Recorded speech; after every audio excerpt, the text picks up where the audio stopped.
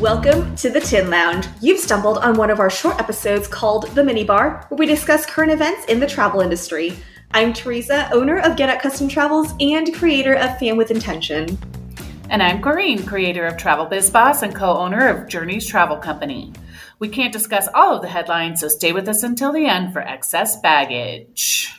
We got some shorties but goodies for y'all today, so that's right. Buckle your seatbelts.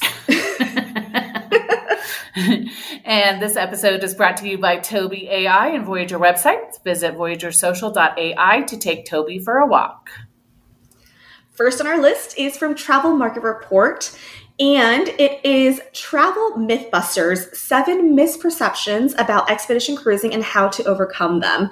And I will tell you, Corinne, one of my favorite things, Mythbusters. I want to know what I'm doing wrong, what I'm learning incorrectly, and I want to know why, and I want you to correct me. I know that sounds weird. People don't want to be wrong, but oh my gosh, it's juicy to me.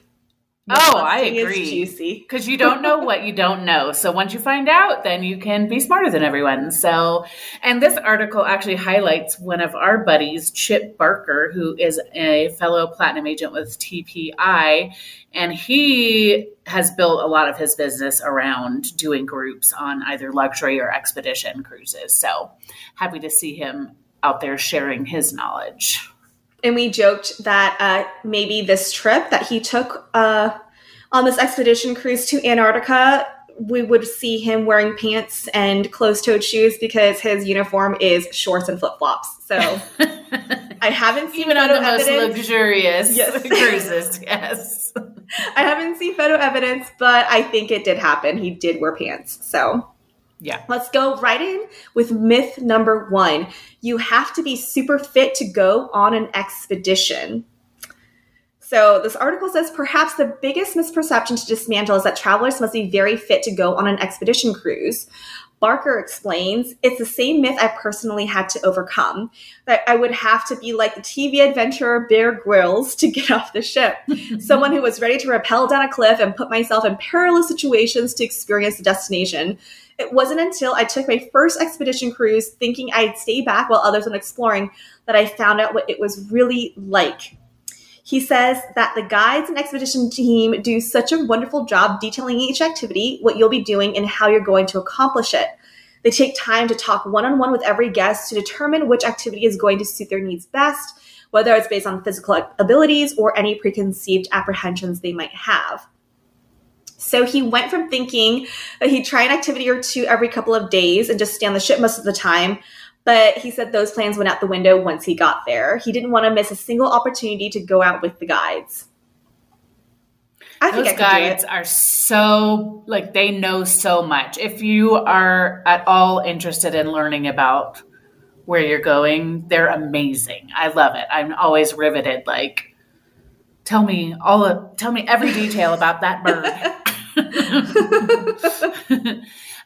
Myth number 2 is that expedition cruises are only for younger people. Well, absolutely not, especially when you consider the price sometimes. But mostly they attract affluent Gen X and baby boomers, and many of these guests may actually be new to cruising. So expedition cruises often do attract people who would not call themselves cruisers.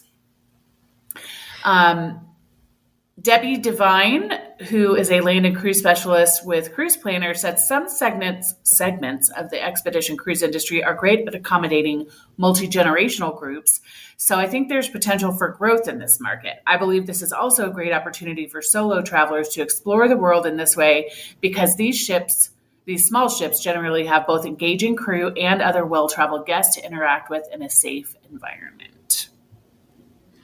I was talking to Kelly Predmesky, our BDM for Swan Hellenic last week, and Swan Hellenic is an expedition cruise line, and I think they sponsored this article.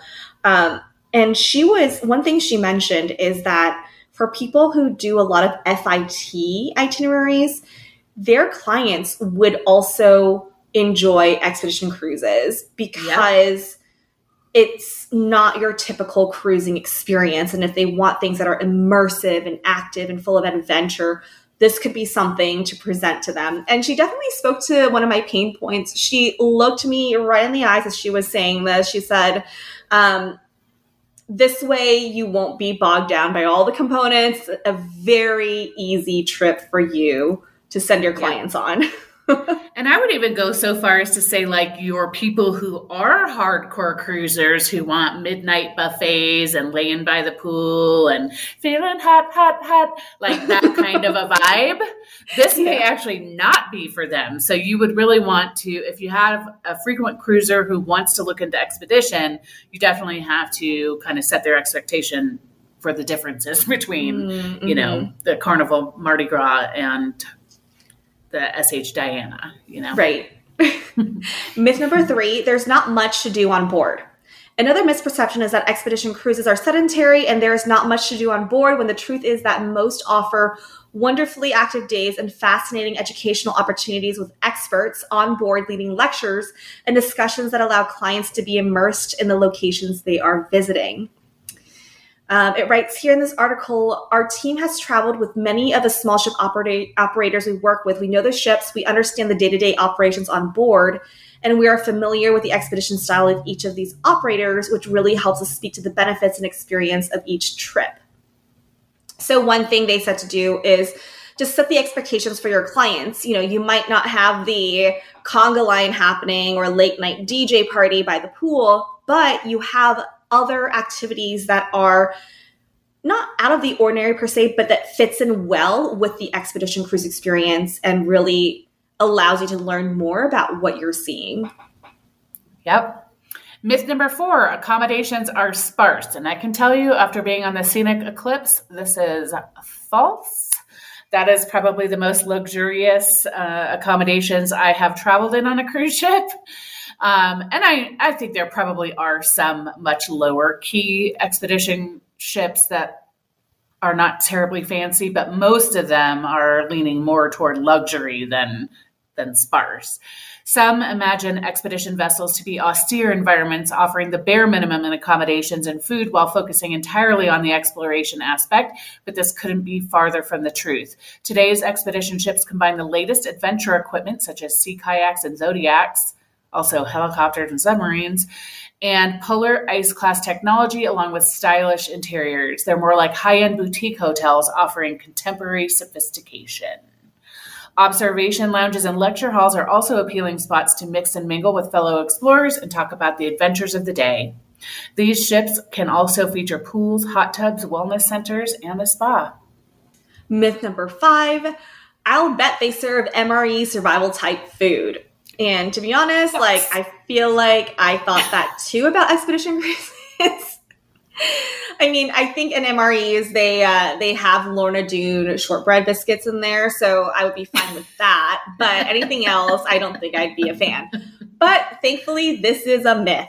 Decades ago, this article writes, decades ago, this may have been true about expeditions, but it is no longer the case. Quite the opposite. Today's expedition cruise operators know that their guests expect to enjoy international gourmet food while on board, and they deliver. The cuisine on certain lines is inspired by rising star chefs, some with Michelin stars, which foodies thoroughly enjoy. Many menus feature local cuisine as well as a variety of choices for special dietary requirements. The experience is not just about the cruising, but about all the different elements coming together in a sojourn of luxury and adventure. Myth number 6, it's pretentious for academics and the ultra-wealthy. While some may think this type of specialty cruising might be pretentious for academics and the ultra-wealthy, they are mistaken. Understated elegance, casual comfort on board, what feels like your own private yacht is the best way to describe today's expedition cruising. These ships try to bridge the gap. So, I mean, it isn't a bunch of people who are like Bear Grylls traveling. It's normal people who want to do something a little bit more exciting and adventurous, but they want to do it comfortably. And in my experience, you meet all different kinds of people, maybe not a bunch of 25-year-olds, unless they're there with their parents, which definitely does happen. But there is a wide variety of different types of people on board these types of, I mean, they're super cool. These are bucket list things. Like lots of different types of people want to experience these types of itineraries. So there are no like old men in house slippers with pipes on a big armchair on these and a expedition smoking cruises. jacket. And a smoking jacket, yeah. That's what with a huge mustache and a monocle. That was definitely a myth. No. And the last myth, I don't like cruising on a big ship, so I won't like this either. Well, the myth buster for this is some travelers think that all cruising is big ship cruising. With expedition ships, this is not so. Jenna Federshine, sales manager of Adventure Life, she says, we work with so many travelers who have an adverse reaction to the recommendation of a cruise, imagining the mega ships that feel like small cities. Many expedition-style vessels are under 200 passengers, and the experience is really quite intimate. These smaller ships are able to navigate into areas the larger ships simply cannot access. Getting on and off the ship is a breeze, and instead of casinos and kids' clubs to fill free time, expect destination-inspired lectures and citizen science. Yeah, we talked about that earlier, and I think the size of the ship really does matter. Some of them are up more like 500, but that 200 mark, I guess, is really what makes a big difference. If you can get under 200, that's going to probably be the best experience. Right. I know that's why I love river cruising. You get to know people. You see the same people all the time. There's a lot of square footage per person. You know, the crew to guest ratio is really good.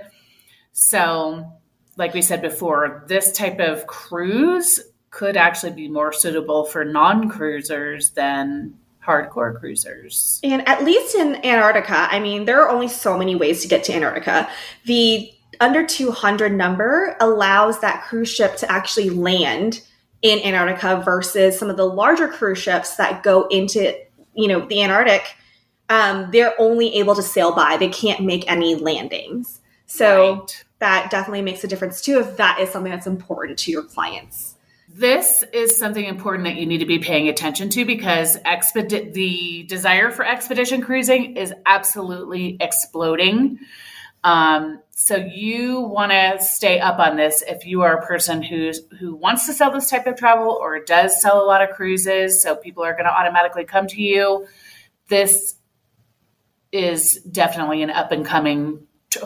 It's been happening all along, right? But right now it's having a moment, I guess is the best way to say it. Yeah. And I feel like, a good conversation to have with your BDM for any of your expedition cruises is to find out what their suggestion is on how to start a conversation about expedition cruising to your clients. Because, I have a desire to present this as an option to clients, but it is such a different product from what I'm used to working with that I'm definitely going to be utilizing my BDMs to figure out a way to speak to my market about this. Chip Barker, he offers one way for a travel advisor to start a conversation with a client about giving expedition cruising a try. He says, I know it sounds really simple, but have you ever thought about taking an expedition cruise? Bust the doors wide open. It's a yes or no question, and they usually either go into great detail about what they've heard about it so far, or they say no, not really, and that's still a great opening to teach them a little bit and get them intrigued. Another advisor suggests many of our prospective cruise clients have already traveled with us on hiking trips, safaris, and cultural journeys, but have not experienced a small ship expedition cruise. Clients will contact our cruises team because they're interested in a specific destination, but not necessarily a cruise, and travel by boat is one of their only options. So because of this advisor will start the conversation about expedition cruising and setting the expectation for what it's like to sail on one of these ships. I think a lot of people have no clue that this type of thing even exists. Mm-hmm. So just talking about it in general on your social media, in your newsletter, during conversations with your clients, like some people will be like, whoa, you can do that? Right. And I'm sure that they will have at least one of these myths in their mind in terms of perceptions about expedition cruising. And this article will give you the answers for how to bust these myths. Absolutely. Our second article today is from Travel Age West, and it asks the question, do shoulder seasons still exist? Advisors say sort of. So we should probably all be familiar with what shoulder season is, which is generally defined as a stretch of time between a destination's high and low tourism seasons. Usually that's fall, late winter, and early spring, since the summer months and winter holidays bring traditional school and work breaks and therefore increased travel numbers or peak season. The benefits of travel or of shoulder season have historically been lower prices driven down by lower demand and thinner crowds, even at popular museums and sites. But with travel sales through the roof, recent Virtuoso data shows a 36% increase in sales the first half of this year compared to 2022, and a 69% increase over 2019.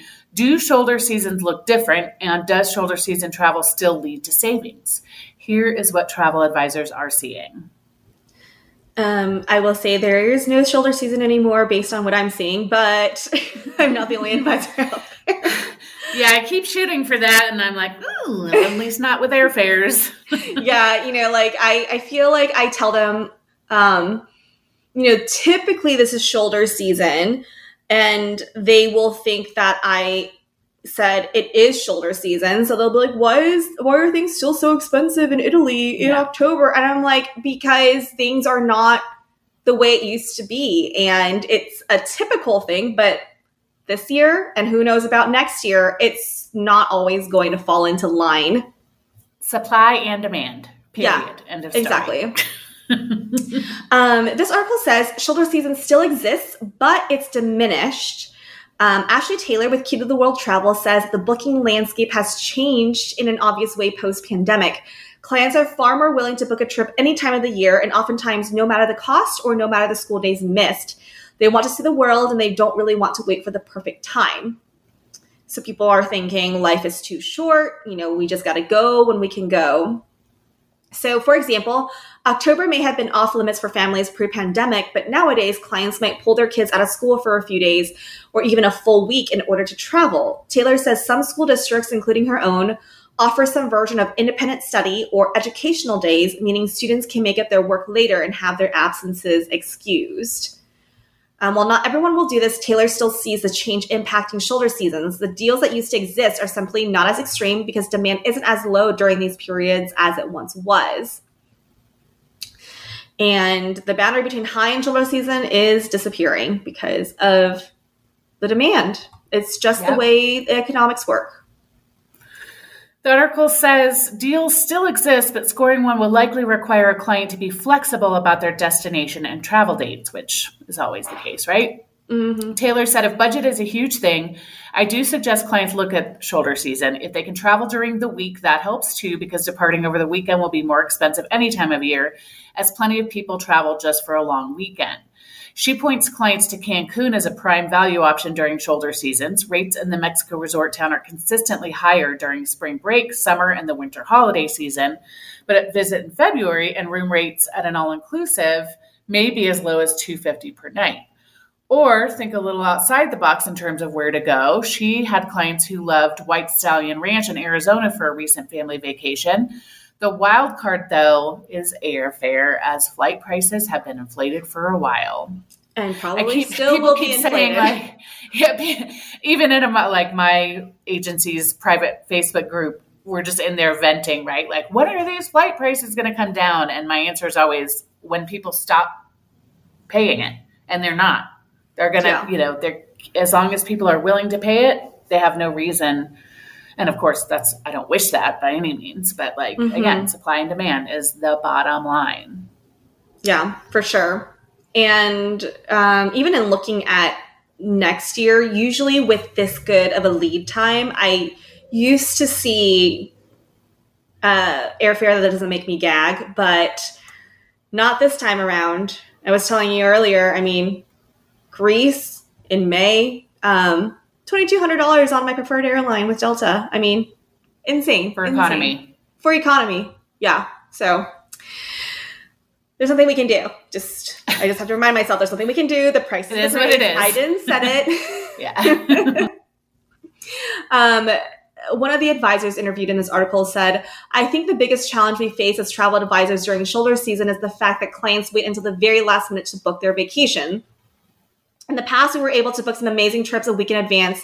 That is no more. Resorts and nonstop flights are selling out faster than Taylor Swift concert tickets. By waiting to book, clients are hurting their own wallets. Yeah. And airfare, last minute airfare, don't even. Like, it's not, I mean, that's more than what you're spending on your actual land portion of your stay. Yeah. They mentioned that fall foliage travel breaks the rules. So September, October, November are typical shoulder season months, but clients on a mission to see fall foliage are unlikely to find lower prices. No surprise there. When the gorgeous gold and auburn leaves draw a crowd, rates in the destination go up. Taylor also sees clients looking to visit places like Stowe, Great Smoky Mountains, Asheville, and Hotel de Glace in Quebec City, Canada's seasonal ice hotel. And Taylor says that clients are sometimes willing to pay a high nightly rate for the only ice hotel in North America. Otherwise, a trip to Finland or Norway is likely in order.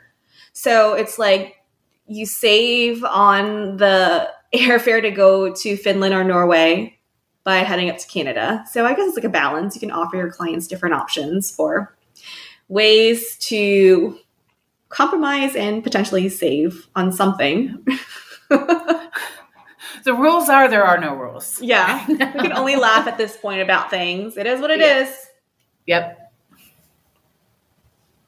Last on our list is an article from Travel Age West.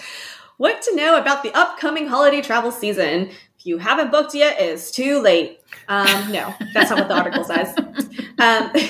Accounting consulting firm PwC's annual holiday outlook indicates that 47% of consumers are planning to travel this holiday season.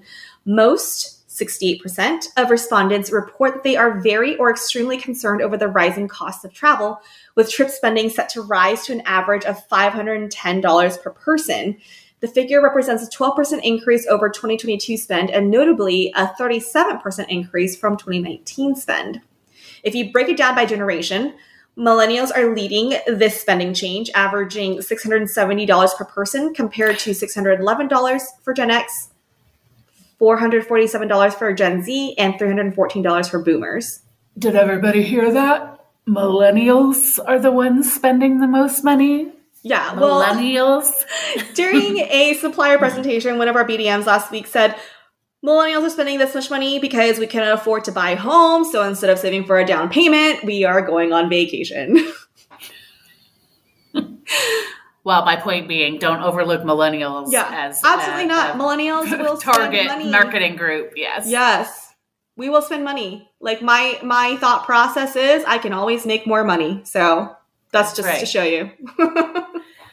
When it comes to destination choice, the report found that just 18% of consumers will travel outside the U.S., including to Mexico, Central America, and the Caribbean, Western Europe, Canada, South America, Central and East Asia, and a much more substantial 59%, meanwhile, will travel within their state.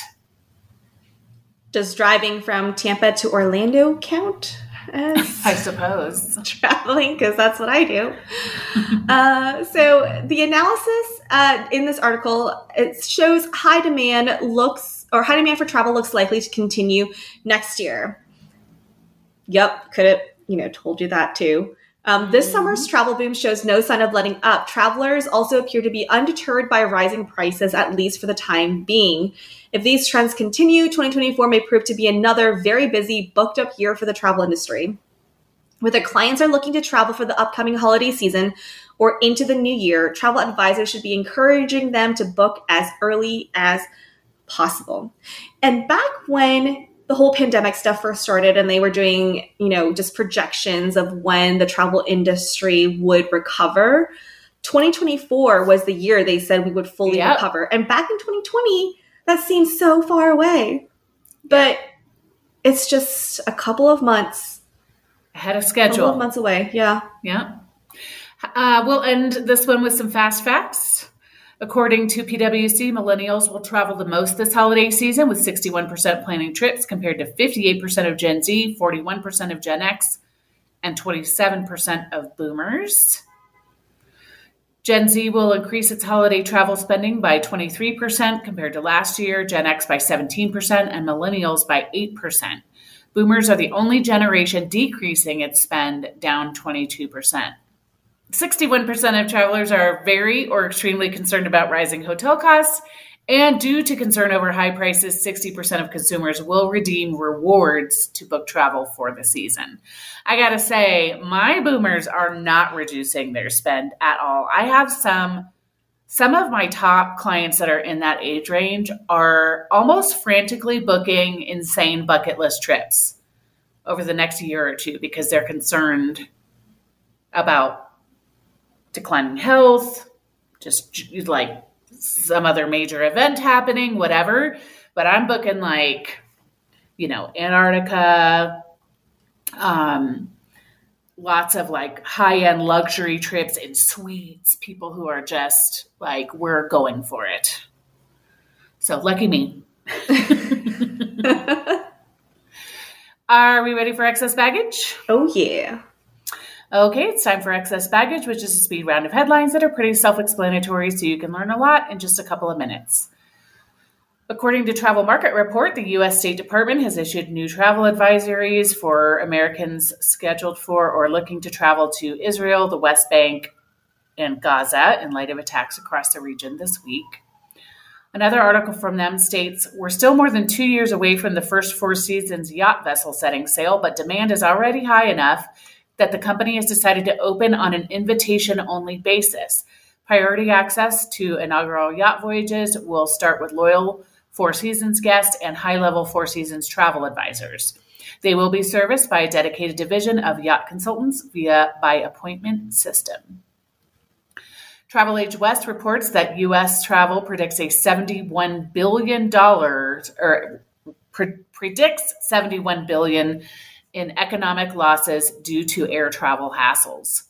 An article from Travel Weekly says that Pleasant Holidays and the luxury sister brand Journeys have partnered with Atlas Ocean Voyages to offer guests small ship expedition cruises. Another one from them says that advocacy groups say that a United Airlines tool that will make it easier for customers to find flights on which their wheelchairs can be securely transported in the cargo hold is an important step toward making the flying process safer and less stressful for disabled travelers. According to Travel Agent Central, U.S. Customs and Border Protection has launched a Global Entry mobile app. The new app is currently available for trusted travelers enrolled in Global Entry to complete their arrival process instead of waiting in line to use a portal. They also report that ASTA has launched an expansion of its Travel Advisor Roadmap course with 4 new career pathway training modules intended to introduce those new to the industry to the various available career opportunities. The new pathway training is a part of the trade association's overall commitment to attracting new advisors to the industry. And our high note today is from Travel Pulse. According to new research from Forbes Advisor, the majority of Americans plan to travel again at least once before the year's end. And that's it for excess baggage. Just a reminder that all the articles we've referenced today can be found in the show notes. Please remember that we didn't write the news, we're just sharing it. If you've enjoyed the episode, please subscribe, leave a review, and or share the show. Also, head on over to our Facebook and Instagram pages, which are both under the Tin Lounge. We'll link them in the show notes. Have any questions, comments, or just want to say hello? Please shoot us a DM or email us at hello@thetinlounge.com. We'll see you all next week. Bye. Cause no one can do it like we do it, like we do it, like we do it. Cause no one can do it like we do it, like we do it, like we do it.